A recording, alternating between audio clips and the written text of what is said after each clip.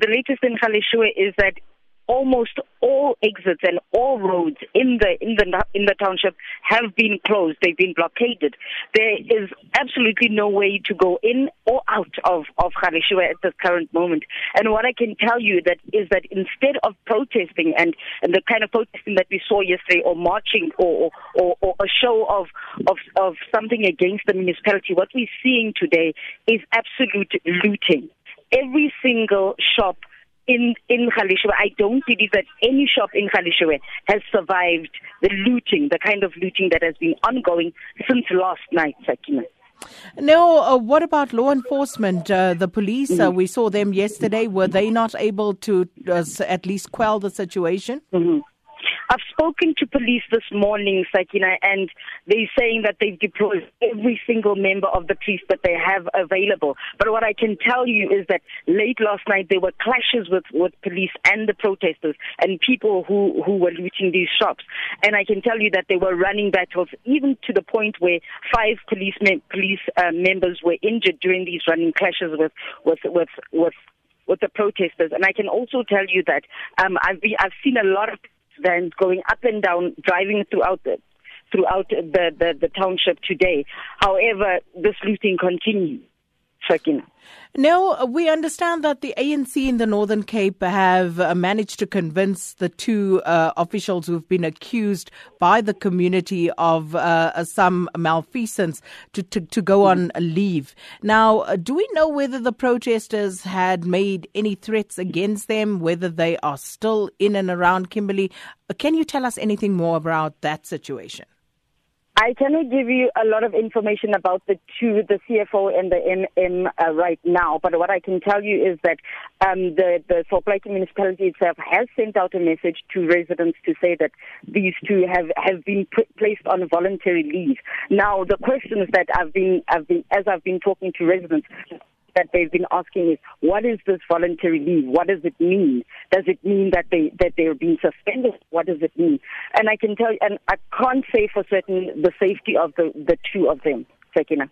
And just a final one now, has anything been communicated to the residents of Kimberley about bringing some normality to the situation, trying to address it? Mm-hmm. What I've heard through the grapevine is that there is going to be a community meeting today at about 1 o'clock, but I'm not sure about the details of that and who is importantly, who will be organizing this community meeting. Now, we'll leave it there. Thank you so much. Our reporter, Neo Bodumela, and Neo is stuck in Galeshewe, so can't get out of Galeshewe at the moment. So she's only able to give us a picture of what is happening in that part of Kimberley. And as she said, there's no getting in or out of Galeshewe at this point. So if you're in a different part of Kimberley, do let us know what is happening. But we are now joined on the line by Colonel Moshe Hamaldin, who speaks on behalf of the police in Kimberley, and hopefully will be able to sketch an even better picture for us about what's going on. Colonel, thanks for your time this afternoon. Thank you. So, firstly, how would you describe the situation from the side of the police? We heard what's happening in Galeshewe from our reporter, but not much else about what's happening in the rest of the town. Currently, the situation in the Greater Kimberley area is volatile. There has been sporadic incidences of looting of businesses, especially in the Greater Kimberley, which includes Galeshewe, Roodepan, Greenpoint. All members have been recalled from leave and is being deployed in the Greater Kimberley area. We have executed numerous arrests for public violence, business robberies. And as you have mentioned, 5 of our police officials were injured, but have since been discharged. All damages that have been resulted due to the protests will be assessed. And the police is making an urgent appeal to residents of Kimberley to remain indoors and please do not venture into the city centre either or into the streets in your various residential areas. So we know that the protests have extended to the township areas, as it were. But would you say the police have it under control, given what we've just heard, the looting that's going on in some of these areas? Yes, as I've mentioned, all members that were on leave has been recalled and they have been deployed in all the areas within the Greater Kimberley area. They've been deployed, but is the situation under control? The situation is currently under control. Even with all the looting going on? We are managing to police it, and like I said, we are handling the situation as to the best of our ability at this stage. Have there been any arrests? As I've mentioned, there's numerous arrests have been executed for public violence and business robbery, and it's increasing. We are continuously arresting suspects for these crimes. So just with regard to, looking ahead, has there been any communication to the police services with regard to interventions that will be made, political or otherwise, to try and normalize the situation? We are currently waiting for our provincial management, and they are busy in discussions. And has there been any reinforcements to your city for this period? Yes, they are currently awaiting reinforcements from other provinces. Well, we'll leave it there. Thanks so much. Kimberley Police spokesperson Colonel Mashay Hamaldin. Meanwhile, some residents were also attacked by protesters yesterday, and we managed to speak to one of them, Bernadine, and this is what she had to say to me earlier. When I went out, there was people streaming from all over. First, when I got home, there was nobody, but when I got out on my way to work, everybody was everywhere. And I was wearing uniform, so they were throwing me with stones, saying that I'm not going to work, and they were swearing. That was net lelik. So as I was running, trying to phone my mother, I took off my uniform because I wore clothes under it. Took off my uniform, and then I went into the nearest house. That's what happened to me yesterday. And then what happened? Because, was there an attack then as the protesters proceeded? They were running and throwing stones, swearing at each other as well. But there was no attack. I didn't see any attack, but they attacked me with stones. But why did they attack you in particular? Because I was wearing uniform on my way to work. They said nobody is going to work. And were you injured at all? No, I wasn't injured. But you were obviously quite shaken by that.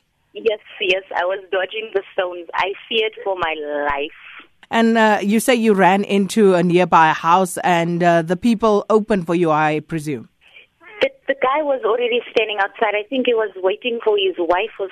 I don't know who that was because she pulled in and then I just ran in there. And but they didn't try to come onto the premises and do any harm there? No. They didn't try that, but then all the protest people were moving to the school named Mancha. They were moving that way. And just following your experience yesterday, Bernadine, do you have any fears that you could still be harmed? If so, have the authorities done enough, do you think, to ensure the safety of those people who actually want to go about their daily business? I still feel unsafe. My son is not in school today. I can't go anywhere. I'm scared to go to the shop to go buy bread. So I feel the authorities didn't do enough. People are still taking over. And that was a resident of Kimberley, Bernadine, and I spoke to her earlier on. And still on protests, residents of Olivenhout-Bosch, south of Pretoria, have also taken to the streets over illegal occupation of RDP houses. It is understood that the trespassers were served with notices, but they refused to leave. And for more on this situation, we joined on the line now by Tshwane Metro Police spokesperson Isaac Mahamba. Mr. Mahamba, thanks for your time this afternoon. So one of our listeners actually informed us that it's smooth sailing now on the R55 and the N14. Is there still violence in the area? Good afternoon, Sakina, and to your listeners as well. We can confirm that the situation has changed a bit. The protesters this side have turned violent, and we arrested about 8 of them. But we can say again that we are still here as GMPD and SAPS monitoring the situation.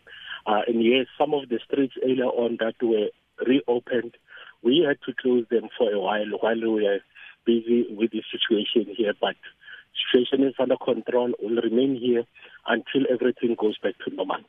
Mr. Mahamba, I'm glad you said that because I'm trying to understand what your role is in Olivenode Bosch, given that we understand this is about illegal occupation of RDP houses. So if the trespassers were served with notices to leave those properties and they are refusing to leave, what exactly is expected to take place there? Maybe to clarify our role, it's policing part of it, the reason we are here. And we truly understand that people have a right to protest, but you'll understand again that they were protesting on our roads, in a way violating the rights of the people that are not part of this, refusing them a right to access public roads. Hence, we are here this morning. And yes, again, the information we are having is that they were acting upon them receiving notices that they should or they will be evicted in the house that they were occupying illegally.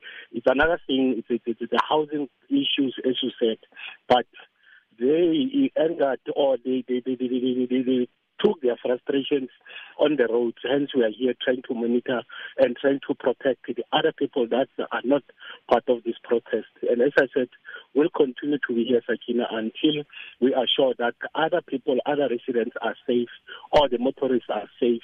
And that's when we will drop. But until then, everything is under control at this stage, as I mentioned. Until everything is normal, we are not going to move out of Olivenode. We'll be here until everything is back to normal.